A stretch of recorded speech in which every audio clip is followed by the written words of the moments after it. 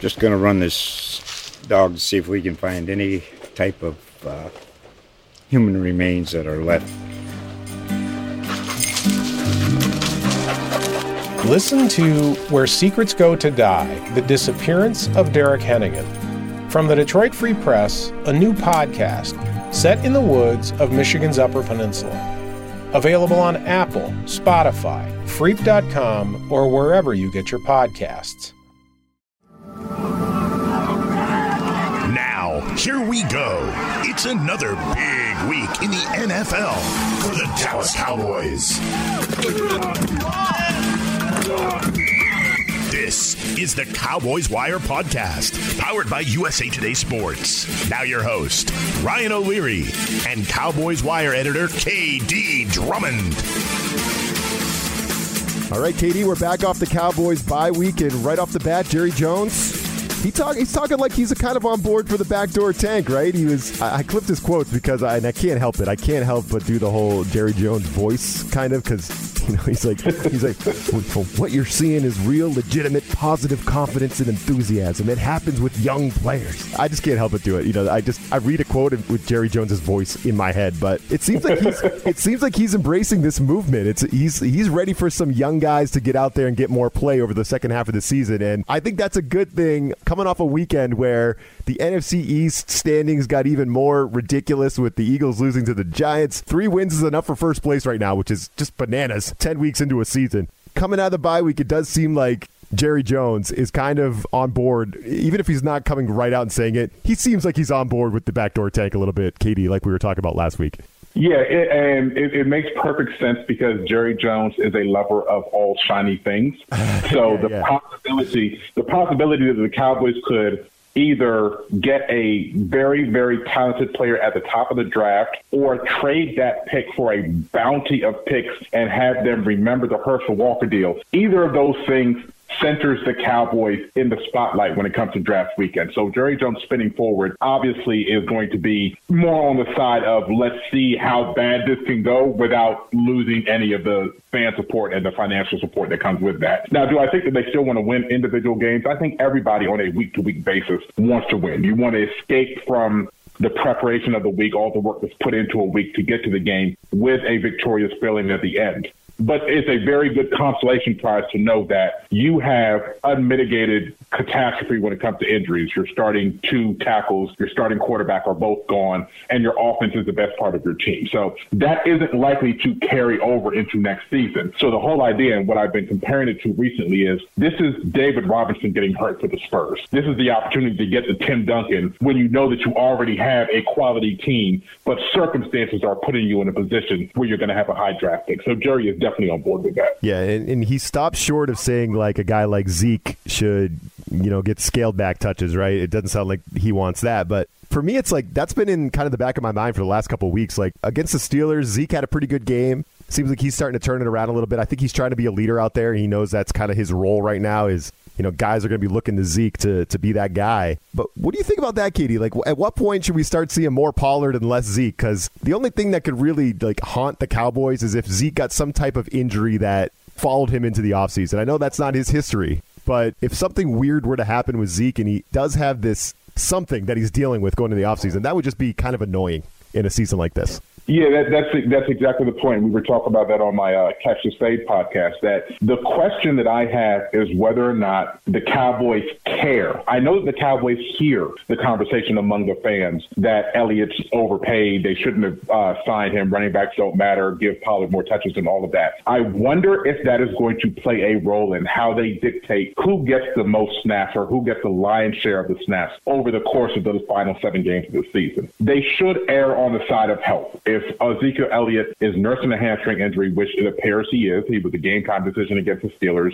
prior to the bye week. If there's any lingering of that, they should probably sit him back. But the atrocity of the NFC East kind of flies in counter to everything we know about what the Cowboys look like right now this season. I mean, there's never been a division this bad. Outside of playing each other, the NFC East is a combined 2-18-1 against the rest of the NFL. It's a great stat. It's a great stat. You're so right.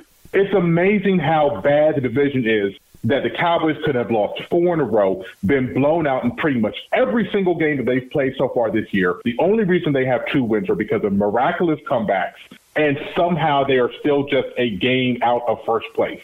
So with all of that said, it's kind of hard to tell your team, work as hard as you possibly can every week, and still look at it from the point of view of we're really one of the 3 or 4 worst teams in the league. But the other 3 or 4 worst teams are all in the division. So it's just, well, aside from the Jets, because the Jacksonville Jaguars actually looked pretty promising when they played the Packers this past week. But overall, it's just a weird conflict between what you know the reality is and what the division standings say are possible. And the Cowboys they're struggling just like everybody else to figure out which side of the coin they flip on. Yeah, it's such an interesting storyline. And the fact that the Cowboys could, KD, feasibly still contend for this NFC East. They could be the number 4 seed. They could, because they play Washington, Philly, Giants. They play these teams down the freaking stretch. So it's not out of the realm of possibility that they could get hot. They do have good players, and their defense is playing better. So it's not like it's out of the realm of possibility that they could find a way to at least get in the conversation late in the season. But just for the record, I know you would get no joy out of watching the Cowboys host a playoff game against Tom Brady and the Tampa Bay Bucks, right? Not only do I think they would get blown out in that scenario, they also would be picking 20th, even though they're one of the 5 worst teams in the NFL. And that hurts. That combination, that would really be bad. But I made a point. The Cowboys could have no improvement over these last 7 weeks of the season. They could be the exact same team they were when they played Pittsburgh and when they played Philadelphia the last 2 weeks, and they could still end up winning the division. That's how crazy it is. They could show no improvement, and their schedule is so easy. They still play Cincinnati. Like you said, they still play the Giants, Washington, and Philly, all teams that are right there with them in the hunt for one of the top 3 or 4 picks in the draft. They could play exactly where they are, escape the rest of their schedule with 3 or 4 more wins, and end up winning the division, even though they're a hideous team. That's the worst case scenario of it all. Oh, it's so good. It's so good. Okay. So we're coming off a bye week, so we have a chance to do something a little bit fun here. KD's got takes for days. It's not only on the Cowboys. He's got takes for days on all things NFL. So I want to do 5 questions coming off the bye week to get reacclimated with the current state of the NFL with KD. We'll do that coming up next. Fantasy football is about proving that you are better than your friends. Sit 'em, start 'em. These are the fantasy picks of the week. It will kill me if this game ends in a tie. I need this win. This game's pretty much done. With Corey Bonini from thehuddle.com. Corey Bonini with thehuddle.com here to talk to you about fantasy football strong plays for Week 11 of the NFL season. Quarterback Jameis Winston versus the Atlanta Falcons. Winston replaces Drew Brees, who's injured and is going to miss at least several weeks. The former Tampa Bay quarterback has plenty of weapons, the familiarity with this week's opponent, and it doesn't hurt that Atlanta has given up the 2nd most passing yards and the most touchdowns to quarterbacks in 2020. You'll see some Taysom Hill worked in as usual, but Winston is a strong play and has a lot on the line. Running back DeAndre Swift of the Detroit Lions is moving into that must-start territory. He was officially designated the starter prior to last week's game, and Swift averaged 5.1 yards per carry on his 16 totes, adding another 68 yards and a score on 5 receptions. Up next is the Carolina defense, one that was slashed last week by Ronald Jones, and he was the 6th back to get at least 25 PPR points in 10 games this year. No team has allowed more catches to the position in 2020. Another guy coming off a strong performance in Week 10, Willie Snead of the Baltimore Ravens versus the Tennessee Titans. Averaging 6 targets in his last 3 games, Snead's increase in action has finally paid off with a pair of scores against the Patriots Sunday night. He has Lamar Jackson's trust in all settings and is their go-to clutch receiver. Tennessee has given up huge receiving results in the last 5 weeks, and mostly throughout 2020. This is by far the best matchup for receptions, 25 more than second place, and it's number 2 for yardage gains. 7 touchdowns have been scored by wide receivers in the last 5 games. Washington football team tight end Logan Thomas versus the Cincinnati Bengals.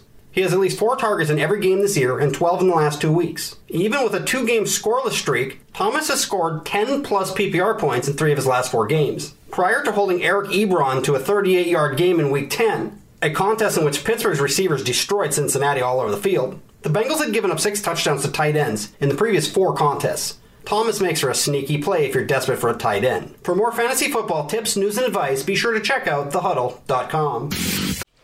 Just going to run this dog to see if we can find any type of human remains that are left.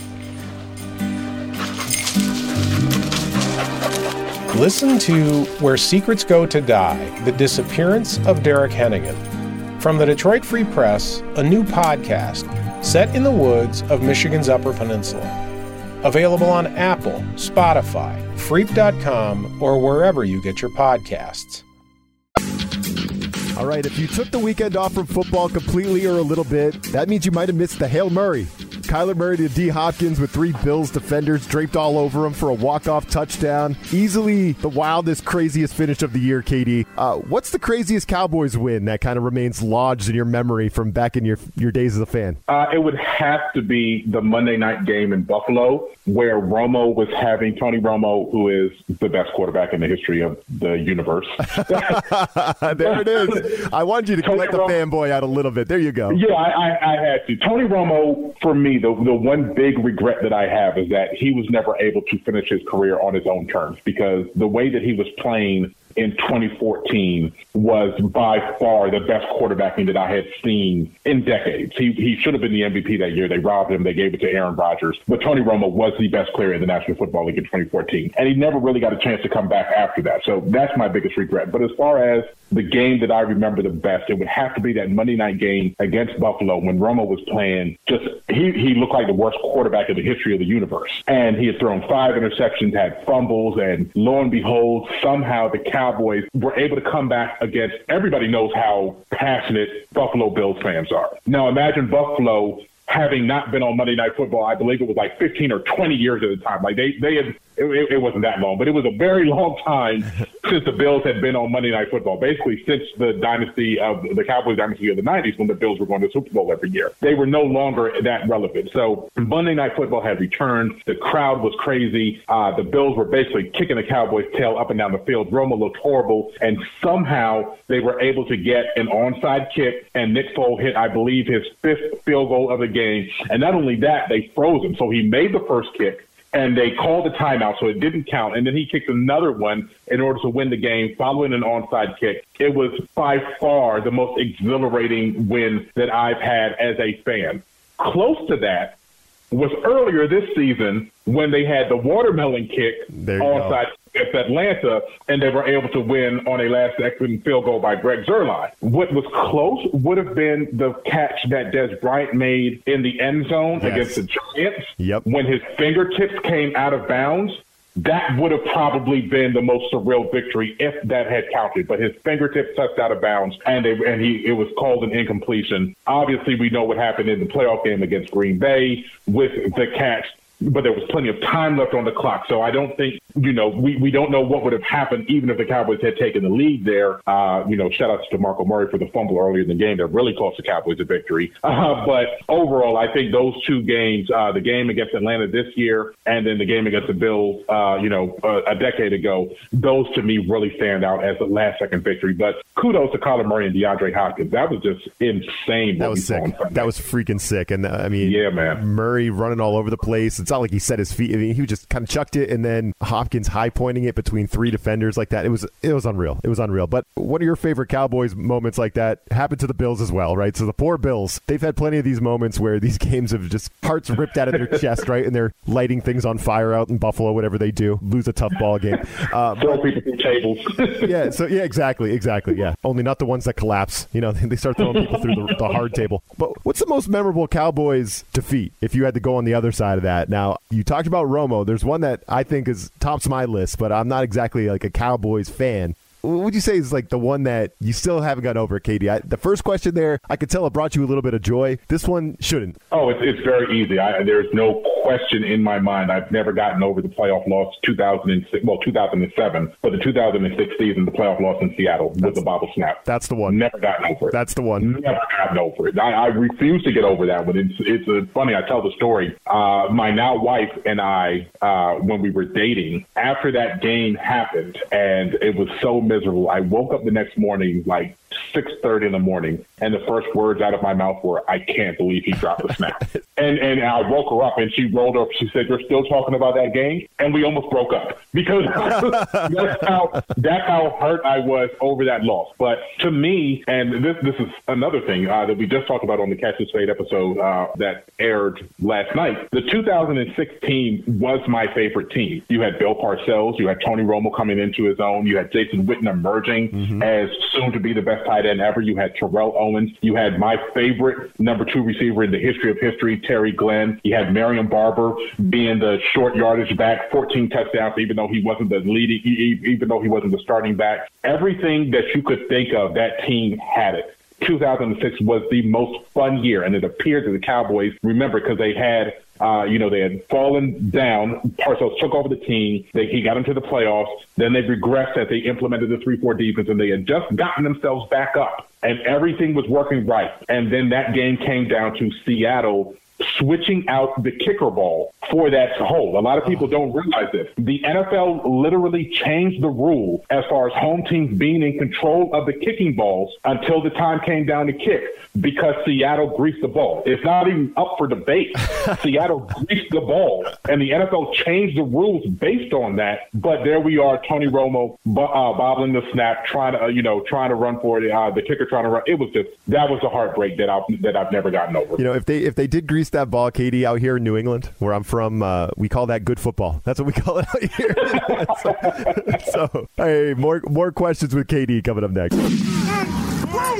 It's that time again for the line of the week. The inside track to the favorites, the underdogs, and the over-unders. I think I want my money back. Now, here are Jeff Clark and Eston McLaren from USA Today's Sportsbook Wire. Hello, I'm Eston McLaren of SportsbookWire.com and Bet Slippin' Podcast. I'm joined by Jeff Clark to break down all you need to know to bet on the Week 11 Monday Night Football game between the Los Angeles Rams and Tampa Bay Buccaneers. The Buccaneers come in favored by 3.5 points on home field.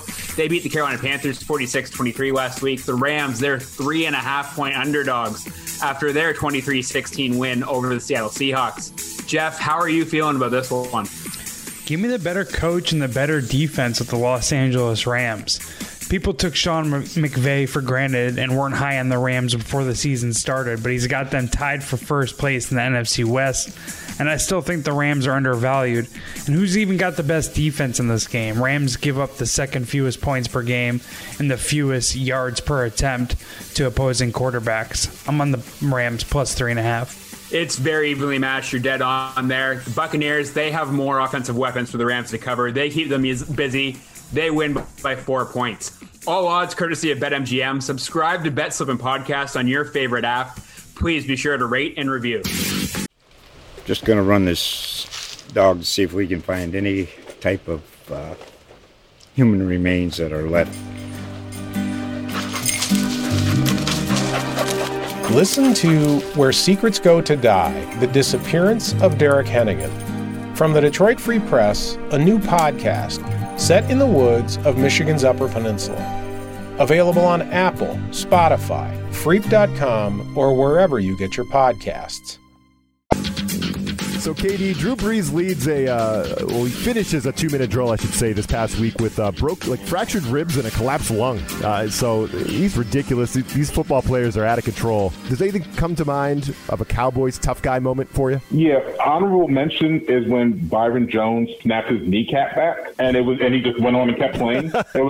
That's great. For fans that don't remember the play, picture what you saw with Dak Prescott's ankle earlier this year. That's what we thought we were looking at with Byron Jones on the ground. His kneecap literally was to the side of his leg, and he just looked down at it, moved it back over, got up, and went back to playing football. No worries. That's an honorable mention. But Drew Brees was doing his best Tony Romo impression. There was a game a few years ago when Tony Romo broken ribs, the ribs punctured his lung. He got the shot at halftime, came back out, and led a comeback that led to Jesse Holley, who was the infamous Mr. Fourth and Long from that Michael Irvin series, the reality series to find somebody to play on the Dallas Cowboys. Jesse Holley was that winner, and he ended up catching a beautiful pass from Tony Romo in overtime that led to the game-winning field goal against San Francisco. So for me, that Tony Romo being able to come back, it was a play. He had a great touchdown to Miles Austin, but Miles Austin was basically levitating, running parallel to the ground, trying to get in the end zone. It was just, the game had so many key plays, and it all started with Romo being knocked out and then making an appearance after halftime, coming back to play, and then having to deal with the punctured lung after the game. So, yeah, that's my all-time heroic performance when it comes to the Cowboys. Yeah, that's a good one. I'm glad you jogged my memory on that one. I kind of forgot about that play. I forgot his rib punctured his lung. I forgot about that. Yep. That's crazy. And people can say what they want about Tony Romo. Your guy, Tony Romo, as I'm learning here, KD Drummond. But no one's going to say he's not a tough SOB, because he was. Yeah. Tony Romo was a tough dude. We brought up the Patriots last segment for some reason. Just got to do that. But they did get a good win over the Ravens thanks to a freaking monsoon in the fourth quarter. I don't know how much people saw that game. The Pats and the Ravens, they played in it was severe thunderstorms in Massachusetts. It was windy. It was rainy. The Ravens couldn't snap the ball. They couldn't catch the snap. They couldn't hand it off. The weather was too crazy, and they were trailing in the fourth quarter, and they couldn't figure it out. So I know there's been some great weather games in Dallas Cowboys history. What's your favorite one, Katie? Oh, boy.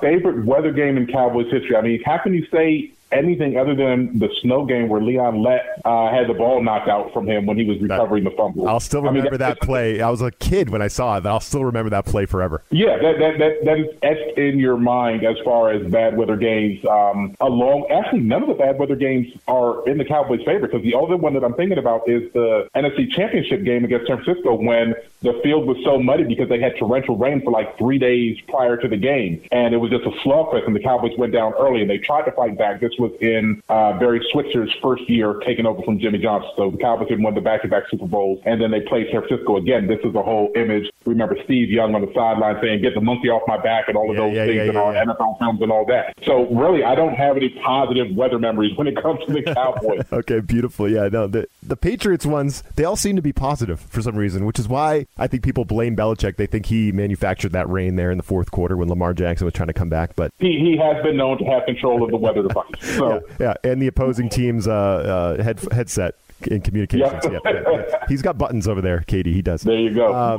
So the Cowboys return to football this week. They play the Vikings, who, as you mentioned, are on a bit of a roll. They've won 3 straight, including one over Green Bay. Dalvin Cook getting in there has really kind of given a boost to that offense. If you could pick one guy off the Vikings roster, plug him into the Cowboys, and maybe not for this year, Katie, let's not kid ourselves. We're not trying to win a Super Bowl this year in Dallas. But for the future, if you could just pluck one player off the Vikings, plug him in Dallas, who would you want? That's a tough question, because I think that the Vikings' best player is Justin Jefferson. I was really looking forward to Trevon Diggs and Justin Jefferson getting that whole SEC rivalry renewed. No doubt. And now Diggs is out for 46 weeks because of his broken foot. But Justin Jefferson, although he has clearly a place on any roster in the league, the one place that the Cowboys are really good at is wide receiver. Right. So I would probably say that I would take Anthony Harris, who is their safety, who is playing on the franchise tag, and hopefully will be a Dallas Cowboy in 2021. There you go. This is a realistic one. They really need to have an improved play at the safety position, although I do love Donovan Wilson and how he's coming along. And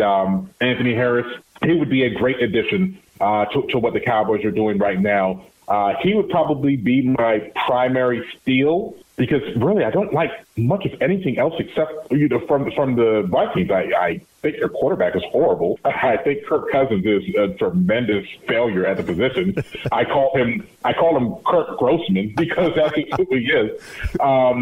So I would probably say Anthony Harris. Shout out to Dan Bailey, who's still kicking. My guy Split'em. I nicknamed him Split'em all the years ago, because almost every kick before he started to falter was exactly down the middle of the uprights. It was uncanny how accurate he was as a kicker. So glad to see him still trucking along in the league. Yeah, I would probably say them. Maybe give me Eric Kendricks. Sure. But I would probably lean towards Anthony Harris. That would be the guy that I like. I always appreciate that. I always appreciate your knowledge, and that was a fun little exercise, getting your takes from some past Cowboys memories. Some good, some not so good. A lot of them focus on Tony Romo. So I'm always learning stuff. I'm always learning more about you as we go, but I always appreciate you, my man. All the time, man. Anytime you need me. This This USA Today Sports Podcast has been presented by USA Today's Sports Media Group and is available in your favorite podcast store.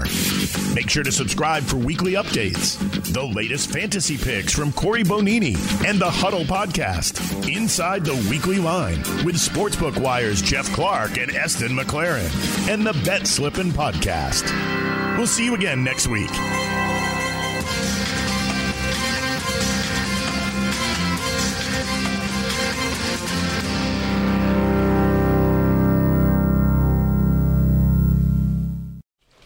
Just going to run this dog to see if we can find any type of human remains that are left.